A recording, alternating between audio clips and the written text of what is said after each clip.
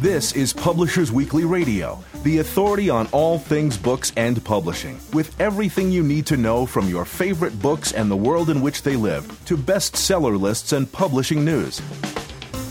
Here's the inside story on your favorite story. Publishers Weekly Radio, with your hosts, Rose Fox and Mark Rotella. Hello and welcome to Publishers Weekly Radio on the web at publishersweekly.com/pwradio and streaming free on iHeartRadio, iTunes, and audiobookradio.net. I'm Rose Fox and I'm a senior reviews editor at Publishers Weekly.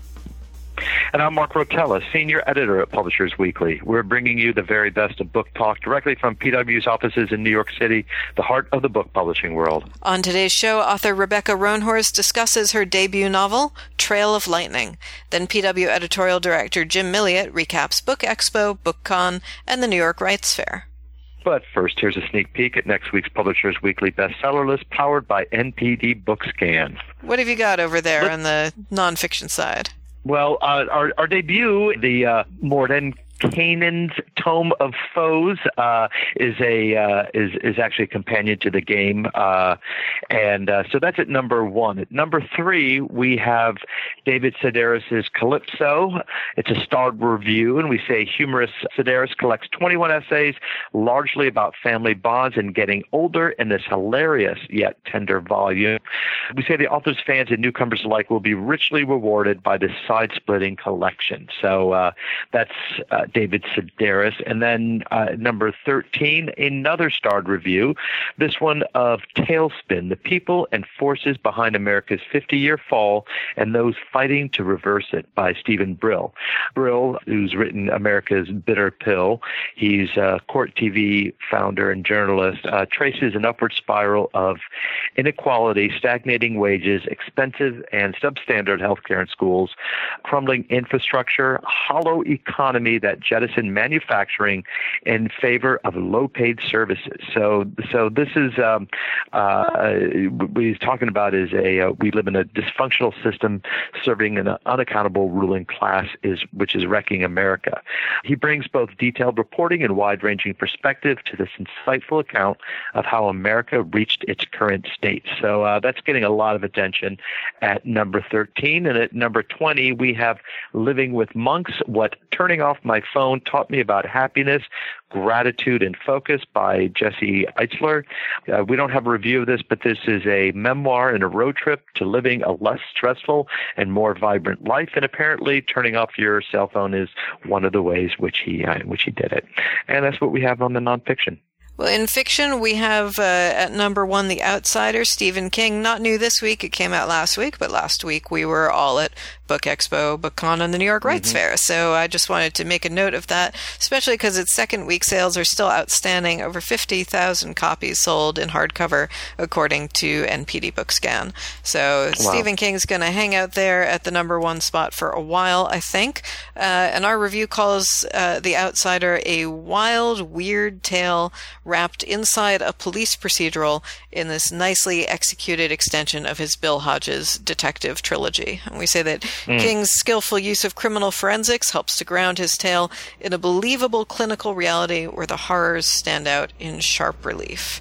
And there is a little bit of a supernatural element there, so fans of King's work will find that it really hits the sweet spot.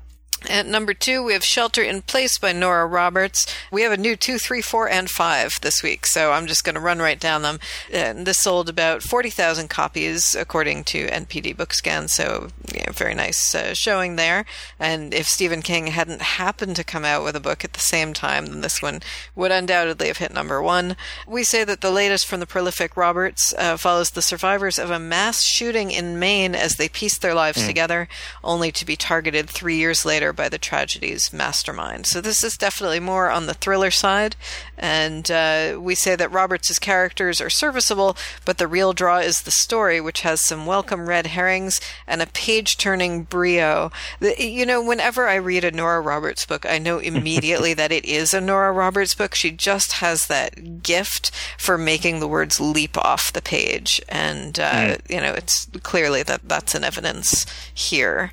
At number 3, we have another thriller, The Grey Ghost, a Sam and Remy Fargo adventure by Clive Cussler and Robin Bursell. This is the 10th book in the series, and we say that this refreshing novel benefits from a clever flashback device. It goes back to 1906 and features in that section of the story Isaac Bell, who's the hero of a historical Cussler series about the men and women of the Van Dorn Detective Agency. So we get a little bit of a tie-in there for Cussler fans. And we say that this imaginative mix pumps new energy into a series that has shown signs of tiring in recent entries. At number 4, To the Moon and Back by Karen Kingsbury. We gave this a starred review. It's an inspirational story. Say that it's a pleasing tale of heartache about two teenagers who share the devastating experience of losing their parents in the 1995 Oklahoma City bombing. And they meet and connect deeply for a few brief hours at the memorial site in 2007. So they were young children, when the bombing happened. They meet as teens, and then they disappear from each other's lives for over a decade, but never stop thinking about each other. And they finally meet again and figure out that the tragedy affected them in different ways, and they need to rely on their Christian faith to overcome their past and forge a new future. And we say in our review that Kingsbury skillfully weaves a tale of divine love coming to those in the most need in this romantic tearjerker. So again, a star for that, and definitely worth picking up for fans of inspirational romance. And finally, at number 5, The Death of Mrs. Westaway by Ruth Ware. We say this is a tense, twisty, modern Gothic set in England, in which a woman named Hal Westaway receives a letter saying that her grandmother, Hester Westaway, is dead, and that Hal is a beneficiary of her will. But Hal knows there's been a mistake. Her grandmother was named Marion Westaway and died 2 decades earlier. But she owes a lot of money to some dangerous people, and so she decides to take the bequest that is not properly hers. But when she arrives, it turns out perhaps the invitation was no accident, and nothing is what she expects. And we say that evocative prose, artfully shaded characters, and a creepy claustrophobic atmosphere keep the pages of this explosive family drama turning. And that's what we've got on the hardcover fiction bestseller list. That sounds exciting, and I like that it's 1 through 5 right there. Right there, right at the top. Exactly. I'm Rose Fox. And I'm Mark Rotella, and this is Publishers Weekly Radio. Next up, Rebecca Roanhorse tells us about Navajo magic after the apocalypse. We'll be right back. I'm Mark Oshiro, author of Anger is a Gift, and you're listening to Publishers Weekly Radio. I'm Mark Rotella. And I'm Rose Fox, and you're listening to Publishers Weekly Radio, direct from the PW offices in New York City. Today, we've got Rebecca Roanhorse on the line. Her new book is Trail of Lightning. Hi, Rebecca. So glad you could join us. Hi. Thanks for having me.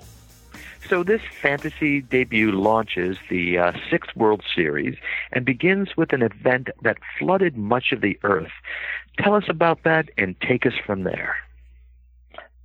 Sure. So it's a sort of a climate change apocalypse, but along with, sort of the rising waters of climate change, come a few cataclysmic events like earthquakes and the energy wars, which I guess is a man-made cataclysm, referencing sort of, what's going on with pipelines through tribal lands and things like that. So I envision that sort of turning into a larger war. And after all of this sort of goes down, one of the few places still standing and in pretty good shape is the Navajo Reservation. And so my book is set on sort of a near future Navajo reservation, now returned to its ancestral name, which is Dinétah, and it's populated primarily by Navajo folks. And despite what's gone on in the rest of the world, they're doing okay. Except, of course, now gods and heroes of legend have sort of risen up. And along with that comes monsters as well.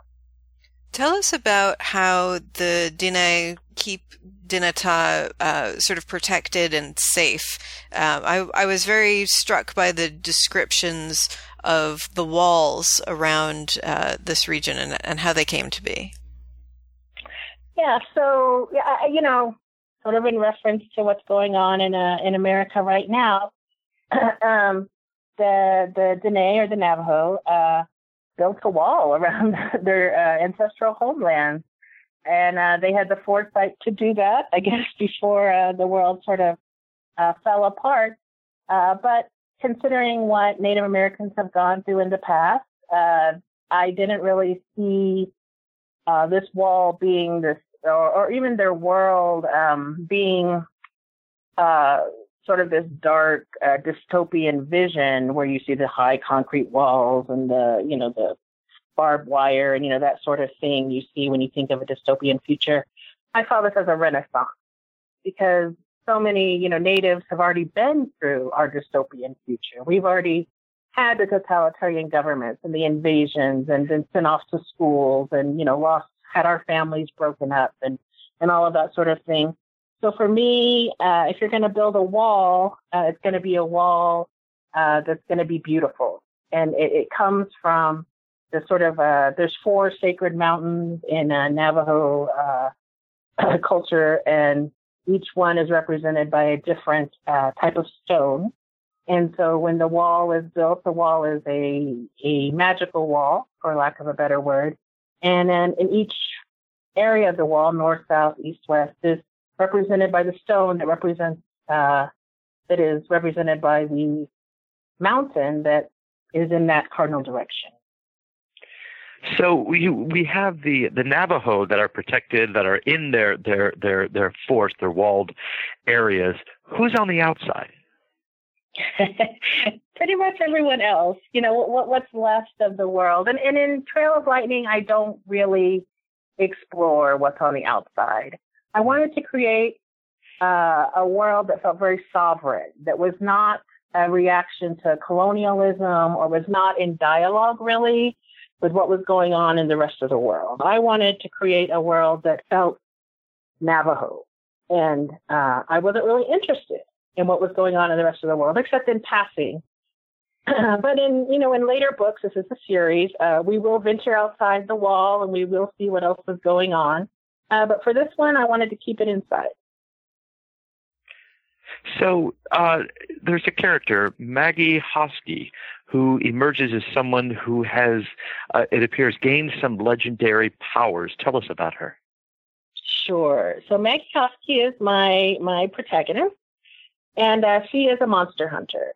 And she comes by that sort of with a tragic past that has led her to be mentored by one of the great heroes of Navajo legend. And that is Naye'Nesgani. He is one of the hero twins that if you are interested at all in like Navajo stories, Navajo traditional stories, you will come across the story of the hero twins.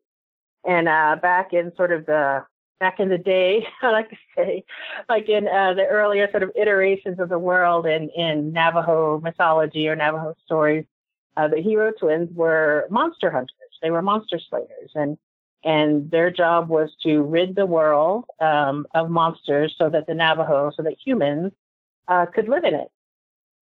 And Maggie sort of takes after that tradition. She's trained by him, and she becomes a monster hunter. And because of the trauma she experienced when she was young, she has been able to tap into these sort of powers, ancestral powers, powers that have to do with who she is in the Navajo clan system, which is a complicated system of sort of family and family obligation, and become something more powerful than she would be without them. And tell us about some of the monsters and the creatures that have risen along with the resurgence of these ancestral clan powers. Sure.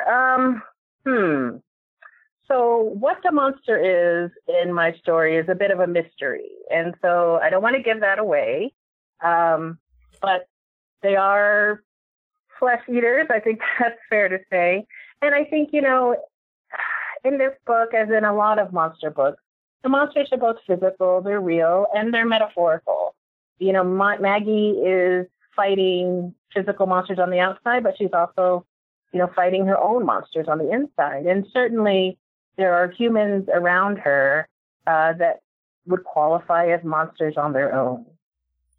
Tell us a little bit about some of those side characters, the people who help her and the people who are maybe not so helpful.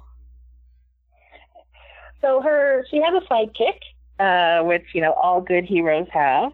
And that is her main sidekick is Kai Arviso, and he is a medicine man. And I really wanted to write a character that was a medicine man, but that really sort of bucked the stereotypes of what non-natives might think of when they think of a medicine man. So while he is a healer and he is familiar, in that sense, he's also a bit of a pretty boy. He's a bit of a partier. He's a bit of a liar as well. And he really, but he's a good person, I think, inside. And I think that's the sort of difference, or the foil between him and Maggie is, I'm not sure Maggie's quite a good person yet, but maybe she's on her way, and maybe Kai can help her get there. And Kai has a grandfather who is the one that sort of introduces Maggie to him and sort of gets that partnership going, and that's Grandpa Ka. And he is based on, someone I know on the Navajo reservation, and I wanted to include him in the story. I think that oftentimes, particularly in fantasy, the elder, comes on and they give some wisdom and then they die in order for the main character to sort of rise up and find their space and move forward. But I think when you're writing a Native story, I think you need to include elders. I think they're such an important part of the culture, and they're an important part of not only carrying on the stories, but I guess sort of embodying, what family is. And so even though Grandpa Ka and Maggie aren't related, he calls her his daughter, Shadaughter, which is like Navajo sort of slang for my daughter. And she feels that obligation to him. So that's sort of, who's working on the good side with her. And then there's some people who are sort of, I guess, what you would call neutral.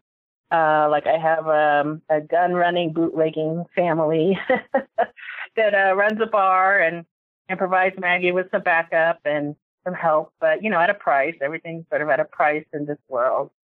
And then, there's gods and the heroes.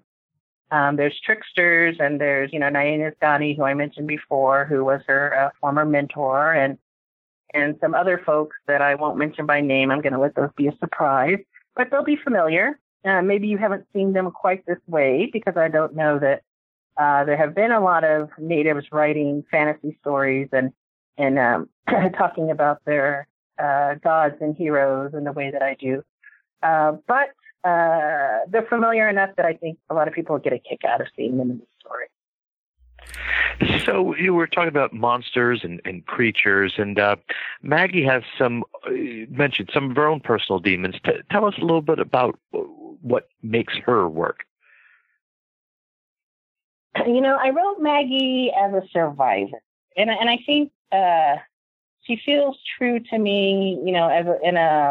For a lot of Native women, statistics show that 1 in 3 Native women have been, the victim of sexual assault, and a lot of Native women grow up in difficult circumstances, particularly on the reservation, but not only on the reservation, in cities and other places. And there's even a movement called the Missing and Murdered Indigenous Women Movement that's trying to draw light or draw some attention to the fact that so many Indigenous women in this country and in Canada are missing. And they just seem to go, to disappear. They're often murdered or kidnapped or something, into human trafficking. And we don't talk about it. And it's very hard to raise awareness about it. And so knowing that sort of real world stuff that comes into that, and knowing when I am going to write, a Native woman, she's going to be impacted by that reality. But this is also fantasy. So I wanted, to create someone who had those sort of survival skills, had been through trauma, had seen sort of a harder side of life, but we're still going on, still trying to do her best to do better, to fight her own demons, to fight the monsters, that threaten the world, but maybe not doing so good at it. She has a lot of anger. She makes some really bad decisions. I'm not sure I want to hang out with her, but I'm excited, to sort of see where she goes. I mean, she has potential, and just like a lot of us, she's wounded, but I think she can grow. And she's not the only one. One of the things that really struck me about Kai is that he also has a history of trauma. That I feel like often when you have sort of the wounded heroine and then the man who comes in who's all like, you can be happy, don't forget about happiness, he actually has no roots in trauma and doesn't understand that aspect of her life, but Kai does. So the book ends up being like this catalog of different ways people can respond to trauma and grief. Was that part of what you set out to do? Absolutely. And there is a part in the book where Kai and Maggie actually sort of have this conversation about what good can come from suffering. Can anything good come from suffering? Because the magical system, in the book, and their powers are rooted in surviving trauma, in suffering. And only the people who have survived, this sort of deep trauma get these superpowers. And so they're sort of, having this discussion, and Kai is convinced that, the powers are a gift from the gods, from the holy people, as the Dene call them. And, Maggie's like, well, that sounds like a load of, what to me? Like, I can't imagine anything good comes from suffering. And so I think that is sort of a theme in the book. And I don't really answer that one way or the other. I think that people can find their own way through that. But I imagine that is sort of an important part of the story. Yeah. And I don't think you can, I'll be quite frank. I think, for the Native American experience, so much of it is rooted in trauma and suffering. And it doesn't have to be, what literally happens to my characters. But when you're coming from, a culture that has been, so, been through so much, and has been, land theft and like I said before, you breaking up of families and all sorts of things. And it was specific to the Navajo experience, things like the Long Walk, which is their version of the Trail of Tears, which I know people are more familiar with, but, they had to go through the same thing before they were returned to their ancestral homeland. And so I think the characters that I'm going to write are going to have this sort of deep trauma. And that's something that they're all going to sort of carry. And then the way they deal with it is going to vary the same way it varies, in everyone else and in real people. So it's really up to them. We're going to take a quick break, but don't go away. Book lovers everywhere love Publishers Weekly Radio, now on iHeartRadio.com. PW Radio brings you the best of books and book publishing news. PW editors Rose Fox and Mark Rotella offer lively interviews with your favorite authors and conversations with new authors you'll want to get to know. I'm Rose Fox. And I'm Mark Rotella. Join the community of book lovers at PW Radio. Every Friday and now on demand at iHeartRadio.com. Welcome back. We're talking with Rebecca Roanhorse, author of Trail of Lightning. You just won a Nebula Award for your story, Welcome to Your Authentic Indian Experience TM, so congratulations for that. And I wanted to sort of consider that question of authenticity. You have been talking about that a little bit. How has that influenced you as you write the idea of what is authentic and what is seen as authentic? Oh gosh, well that is a big question, I think, particularly when you come from a culture that has not been portrayed in an authentic way in sort of popular imagination before, or at least very infrequently.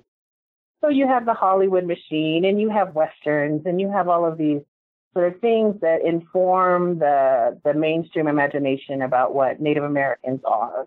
And most of them are in the 1800s, and most of them are dead.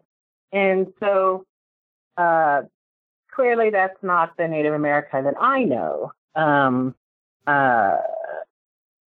I, most of the natives I know, and I'm Native, my mother is Poke-Wingay, which is a tribe here in New Mexico, and I'm married to a Navajo man. And so our families, are just people. They're just regular people. And we have, these cultures and these histories, these sort of rich traditions that we come from. But, they have very little to do with what you see on the screen or what you read in books. And so I wanted to capture some of that tension, I think, in my short story, because, I think especially I live in Santa Fe too, and it's a city that really sort of markets its Native American-ness, among other things. And so people come here for big events like Indian Market, which is a huge sort of cultural festival in August where you can see films and buy jewelry and, sort of have your Native American experience, as it were. But how much of it is sort of put on for tourists, and then how much of it is real? And I think that's sort of an issue that threads its way through a lot of Native pop culture. And I think things are really changing now. I think that Native creators are really rising up and giving, either creating their own or being given the means to express themselves in ways that they hadn't before. And a lot of that is sort of the egalitarianism that comes with the internet and with other media opening up and allowing voices that hadn't been heard before to be heard. But I think that's really challenging what is authentic and what isn't authentic. And I think I'm just trying to be real, so I'm sure I don't know that authentic would be something that I would apply to myself. I'm certainly only one voice, out of dozens. But I try to portray what I see around me. And hopefully I'm doing that. So there's a scene where readers get glimpses of all the different types of magic among the Diné. And you were just talking about Santa Fe, where this is a place where people come to, for different reasons, to learn about or celebrate or the spiritual nature of Native Americans there. How much of the magic is rooted in folklore? How much of it is your creation? So I tried to root all of my magic in my creation. I tried to be very specific in Trail of Lightning to keep the spiritual side of Diné culture spiritual and real, because I don't consider that magic per se. I consider that just the way it is. That's culture. But this is fantasy, and I wanted to create, superpowers. I wanted to create, heroes with superpowers. So those, while they are rooted in Navajo culture, specific to the Navajo clan system and to sort of ancestry, those are completely made up. The clans are real. I didn't make up any clans. I tried to keep, like Maggie is Walking Around clan and Arrow clan. And so those are actual real clans. But as far as them, giving you superpowers to go really fast or to kill people, yeah, that's not true. I hadn't thought of this as a superhero origin story, but that really is what it is. Did you feel yourself drawing on comics traditions as well? I drew mostly from urban fantasy traditions. I mean, I think that there's a lot of elements in this book that, clearly come from that sort of urban fantasy that was so big in like the late 90s and early 2000s, and which I love. I'm a huge fan of. And do those draw from superhero traditions? Probably quite a bit, so I think that's fair to say. Yeah. I definitely get that urban fantasy feel, even though there's not an urban setting. You don't get sort of the dark, narrow, noir streets. This is, you could really tell you were out in the desert. You were in small towns and roadside places. I've spent a fair amount of time in rural Arizona, and it felt very real and very familiar to me. What was it like writing that setting? Yeah, so, right, because I had a friend say to me, why do they keep calling this urban fantasy? Like in some other reviews, you're like, it's not in the city. And I was like, well, it's a genre. It plays with certain tropes. But you're absolutely right. This is rural fantasy or res fantasy specifically, I guess. But, I lived on the Navajo reservation for a couple of years. And it felt very comfortable. This is what I see around me. Like Santa Fe is not a huge place, and you drive 10 minutes and then you're in the middle of nowhere again. And certainly, living on the Navajo Nation, that you are, you're in the middle of the desert, a beautiful desert, high desert, mountains, red cliffs, white rolling hills, just visually a stunning place, but certainly not very populated. And that was the world that I wanted to showcase. That was the world that felt, familiar to me, and that I hadn't seen a lot of stories, or really any stories, set in a world like that. So that was what I wanted to portray. How do the fantastical elements help you address real-world social issues? We touched on this a little bit earlier, but maybe talk about it more.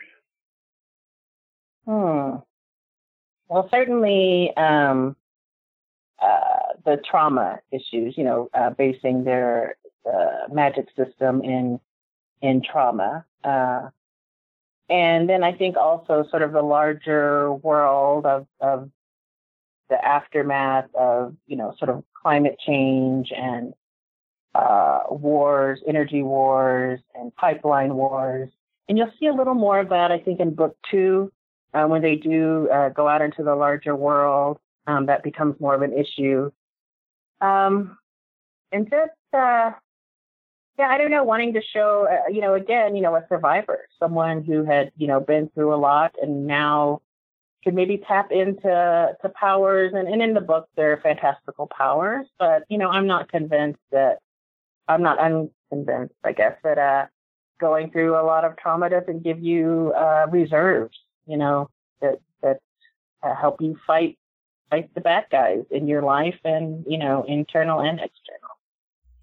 And the book ends on a bit of a cliffhanger. Did you always intend it to start a series? I did, yes. I always knew that I wanted to spend more than just one book in this world, and I knew that these characters had more to say than, I could fit into 300 odd pages. And I wanted to travel with them. I wanted to, see not just the larger world of, beyond the reservation walls, but also, the character arcs. Like, where will they go next? How will they grow? So I knew I wanted to write a series, definitely. And do you see yourself as writing primarily for a Native audience, for people who haven't seen themselves in books like this, or for a broader audience?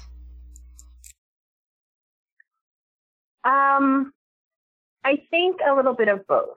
I think I'm writing for a Native audience in the sense that I get most excited when, especially Navajo folks, read this and they like it. And they tell me things like, I see myself in Kai, or I see my little sister in Maggie. And like, that's just, well, poor little sister, but, that's just awesome to me. That means that, I did something good and I hit the mark, and I was able to give good representation in a way that a lot of people have never seen before. But at the same time, I wanted to share this world. I wanted to share what I had experienced, living on the Navajo reservation and in Navajo culture, and sort of sure, there's a lot of trauma there, but there's a lot of joy. There's a lot of family. There's a lot of beauty. There's a lot of wonder, I think, that a lot of people don't know about. They hear the tragedy a lot, but they don't get to hear, the family a lot, the deep bonds, the way that people help other people. sort of this rich cultural tradition that a lot of Navajo folks keep alive and carry in the language and in the ceremonies. And so I wanted to share that too. We've been talking with Rebecca Roanhorse, and you can find her book, Trail of Lightning, in stores right now. Rebecca, thank you so much for joining us. This has been wonderful. Oh, thank you for having me. I'm Mark Rotella. And I'm Rose Fox, and this is Publishers Weekly Radio. Next up, PW Editorial Director Jim Milliot talks about Book Expo and BookCon, so stay tuned. Hi, I'm Tessa Fontaine, the author of The Electric Woman, and you're listening to Publishers Weekly Radio. I'm Rose Fox. And I'm Mark Rotella, and you're listening to Publishers Weekly Radio, direct from the PW offices in New York City. Every week we get insider info from Publishers Weekly editors and contributors. Today, PW Editorial Director Jim Milliot is here to tell us all about Book Expo, BookCon, and the New York Rights Fair. Hi, Jim. Hey, Rose. How are you? Doing well, thank you. We're all recovering from a very busy week. It was certainly the busiest week, with the addition of the New York Rights Fair, which we can talk about a little later. But it was the first time that was held concurrently with Book Expo, so it made for a very busy week and a lively week. And maybe we can interview Mark about what happened over at the Rights Fair. Great. All right. Well, let's start with let's go in order. Let's start with the Book Expo. A Book Expo got off to a bit of a rocky start. Reed Exhibitions, who puts it on, has tried to tinker with the format and the length of the show to try to appease all the different stakeholders who participate in the event. A couple of years ago in Chicago, it started at 1 o'clock on Wednesday, and last year it was only a 2-day affair, Thursday and Friday. And while they were doing that to try to save some costs for exhibitors, some other exhibitors thought 2 days for just Book Expo wasn't enough. So they tried to literally split the baby, you might say. And this year, companies that wanted to be just in Book Expo were there for Wednesday, Thursday, Friday, and the publishers who wanted to be there on Thursday and Friday, as well as BookCon, that was an option too. So what they did was on Wednesday, they split the floor with about a quarter of the floor open to people who wanted to be there for those 3 days, with the rest of it not being open till Thursday. So what happened was a lot of people were confused about what was going on, despite, everybody's efforts to try to communicate what was happening. I talked to a number of the publishers and others exhibitors who were in the hall on Wednesday. And while they weren't necessarily dismayed that, about the lack of traffic from booksellers and that sort of thing, and they had their meetings, the booksellers that would come by were like, why can't we go next door and visit Random House too? And it was like, because Random House, that section won't be open till Wednesday. So there was a lot of, what's this all about? And I talked to a couple of publishers who were in the Book Expo, BookCon, 4-day event, who didn't even know that other publishers were opened on Wednesday. So it wasn't really the smoothest day, and Reed executives pretty quickly acknowledged that they're not going to do that again. But by and large, after we hit Thursday and Friday, things settled down a bit into sort of, the typical Book Expo, with a lot of authors, lots of books being displayed. And what do you think they'll do differently next time? We'll make it we'll give it the extra day, that third day. Yeah, it looks like one of their executives was going around 3 days, which pretty much means the Book Expo part will be 3 days, and I guess the BookCon part will stay at 2. I mean, none of the stuff is final, but right. Judging from from what's happening. I think that's the way it's going to go. Because it's sort of a shame because in some ways they didn't overshadow, but it did kind of put a bit of a cloud over a lot of efforts Reed had put in to try to reimagine the show, to use their phrase. And there were lots of big names at the event, not just authors, but a lot of, people high up in book publishing and book selling. Because one of the notable things was Len Riggio, the chairman and founder of Barnes & Noble, was the keynote speaker. And, he was introduced by Orrin Teicher, who's the CEO of American Booksellers Association. Mm-hmm. And not so many years ago, Barnes & Noble and ABA were arch enemies, with ABA, among other things, suing Barnes & Noble. So the fact that they were shaking hands, I think, was another demonstration that in today's marketplace, it's bricks and mortar retailers versus those online retailers whose names shall not be mentioned. Right. So despite all that, what was the actual energy like on the floor? I mean, I know there was confusion about the two different spaces, even different levels, but once on the floor, what was the consensus about the feel? Among the smaller independent publishers, they tend to think it's still a worthwhile show. I mean, everybody agrees that the industry needs a place, to get together, if you will, to rally the industry, to compare notes and all that sort of thing. But there still is this nagging question about, well, is this the best format? What else can they do? I mean, there are, some independents and some of the larger publishers think it's maybe too expensive. But that's not a universal concern. I'm sure everybody would like it to be cheaper, but there are realities to all of this. So it's still, I think it's still a work in progress, despite the fact that the fair in one part or another has been on for 100 years. Right. And I've been going to it for about 30 years, and every year they complain about the show. Right, that's true. I've been doing it for about half as long, but it's true. And they keep coming back. So at least most of them.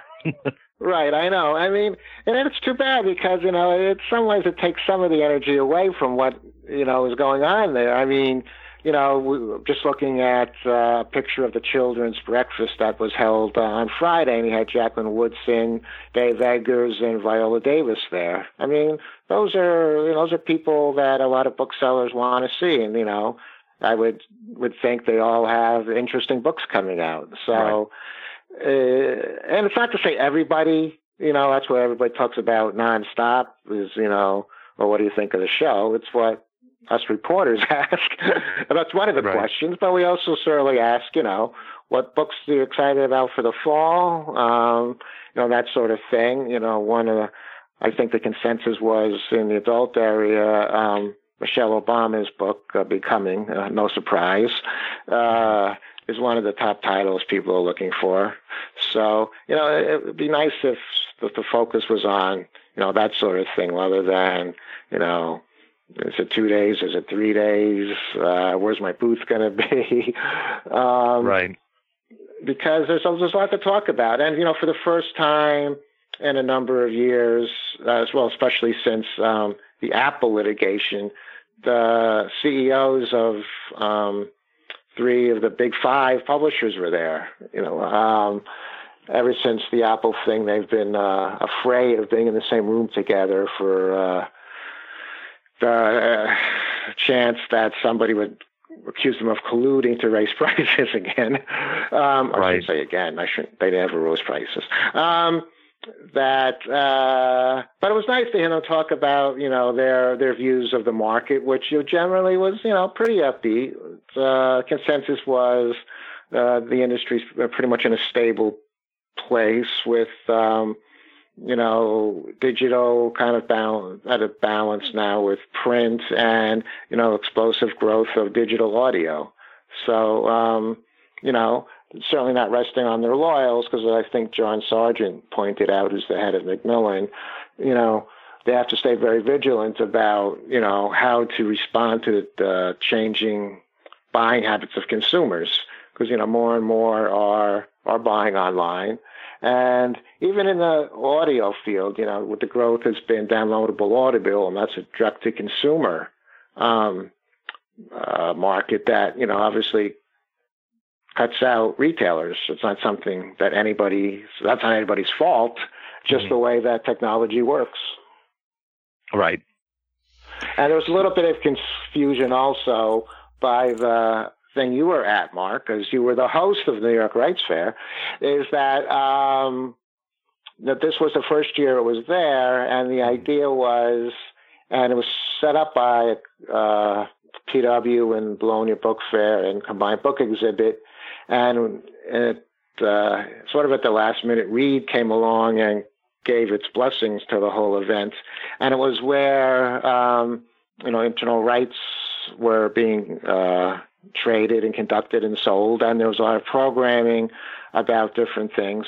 But it was not at the Javits Center. It was supposedly a short bus ride away, which could take an hour. So there were certainly some people on the floor saying, why is the rights over at the Metropolitan Pavilion? Is it going to come back here?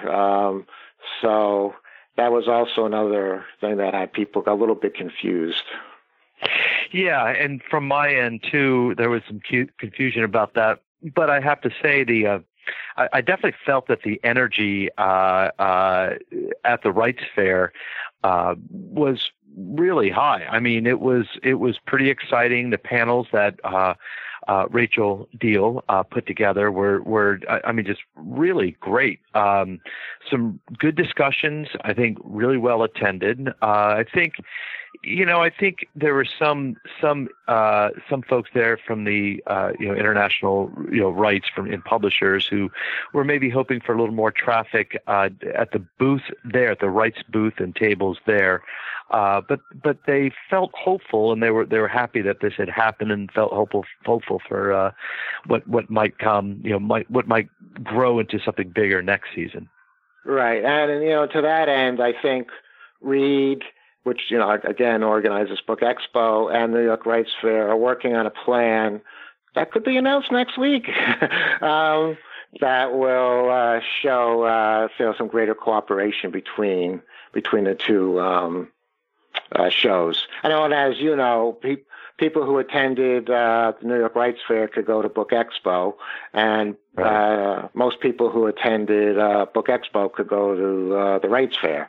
So there was some shuttling back and forth.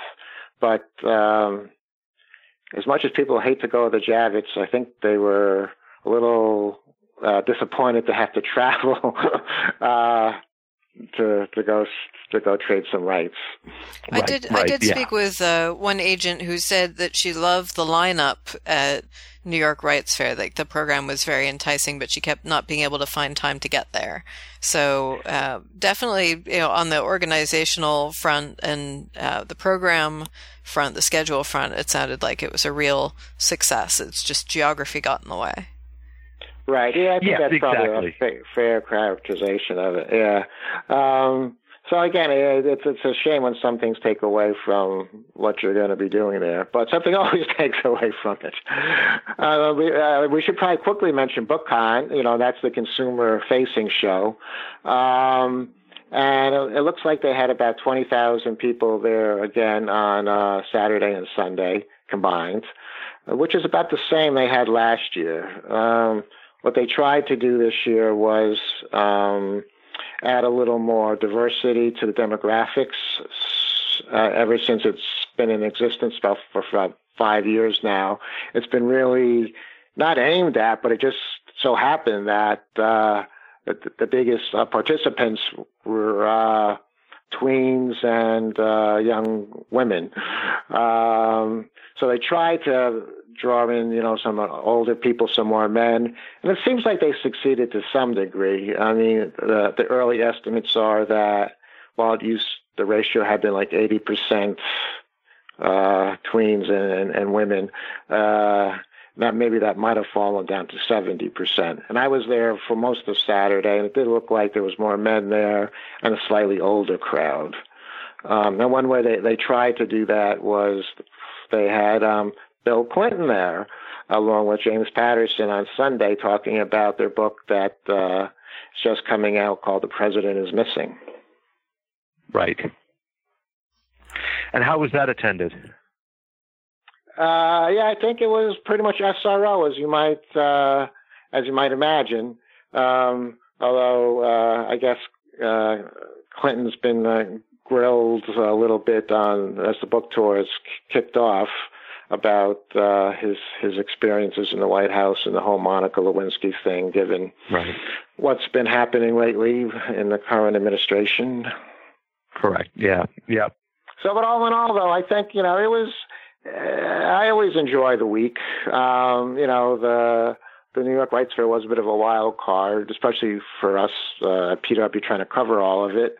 But there's lots to talk about. From Len Riggio's speech to copyright to books and self-publishing and, all the issues that surround the industry. Well, Jim, it was an exciting time, and I think we're all looking forward to seeing what's going to happen, how it's going to change next year. Yeah, definitely. Can't wait for 2019.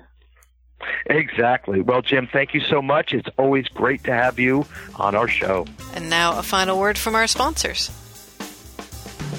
Beyond the headlines, beyond the routine, beyond the book, I'm Chris Kenneally, host of Copyright Clearance and his podcast series, Beyond the Book. And I'm Andrew Albany, senior writer at Publishers Weekly. Join us each Friday for a Publishing News Week in Review podcast unlike any other. Learn all the breaking news and catch the best analysis on developments in the book trade, copyright law, and much more. You already know business as usual. Now go beyond the book. Listen to the free series and subscribe at beyondthebook.com. And that's it for today's show. I'm Rose Fox. And I'm Mark Rotella, and you've been listening to Publishers Weekly Radio. Join us next week for another exciting author interview. We'll also have lots more juicy insider info on best-selling books and the nuts and bolts of publishing. In the meantime, you can listen to this and every episode of Publishers Weekly Radio absolutely free at publishersweekly.com/PW Radio. Subscribe to our podcast on iHeartRadio and iTunes and hear every new episode streamed live on audiobookradio.net. Check those sites every week for a brand new episode, giving you the inside story on your favorite story. Thanks for listening. You've been listening to Publishers Weekly Radio Show.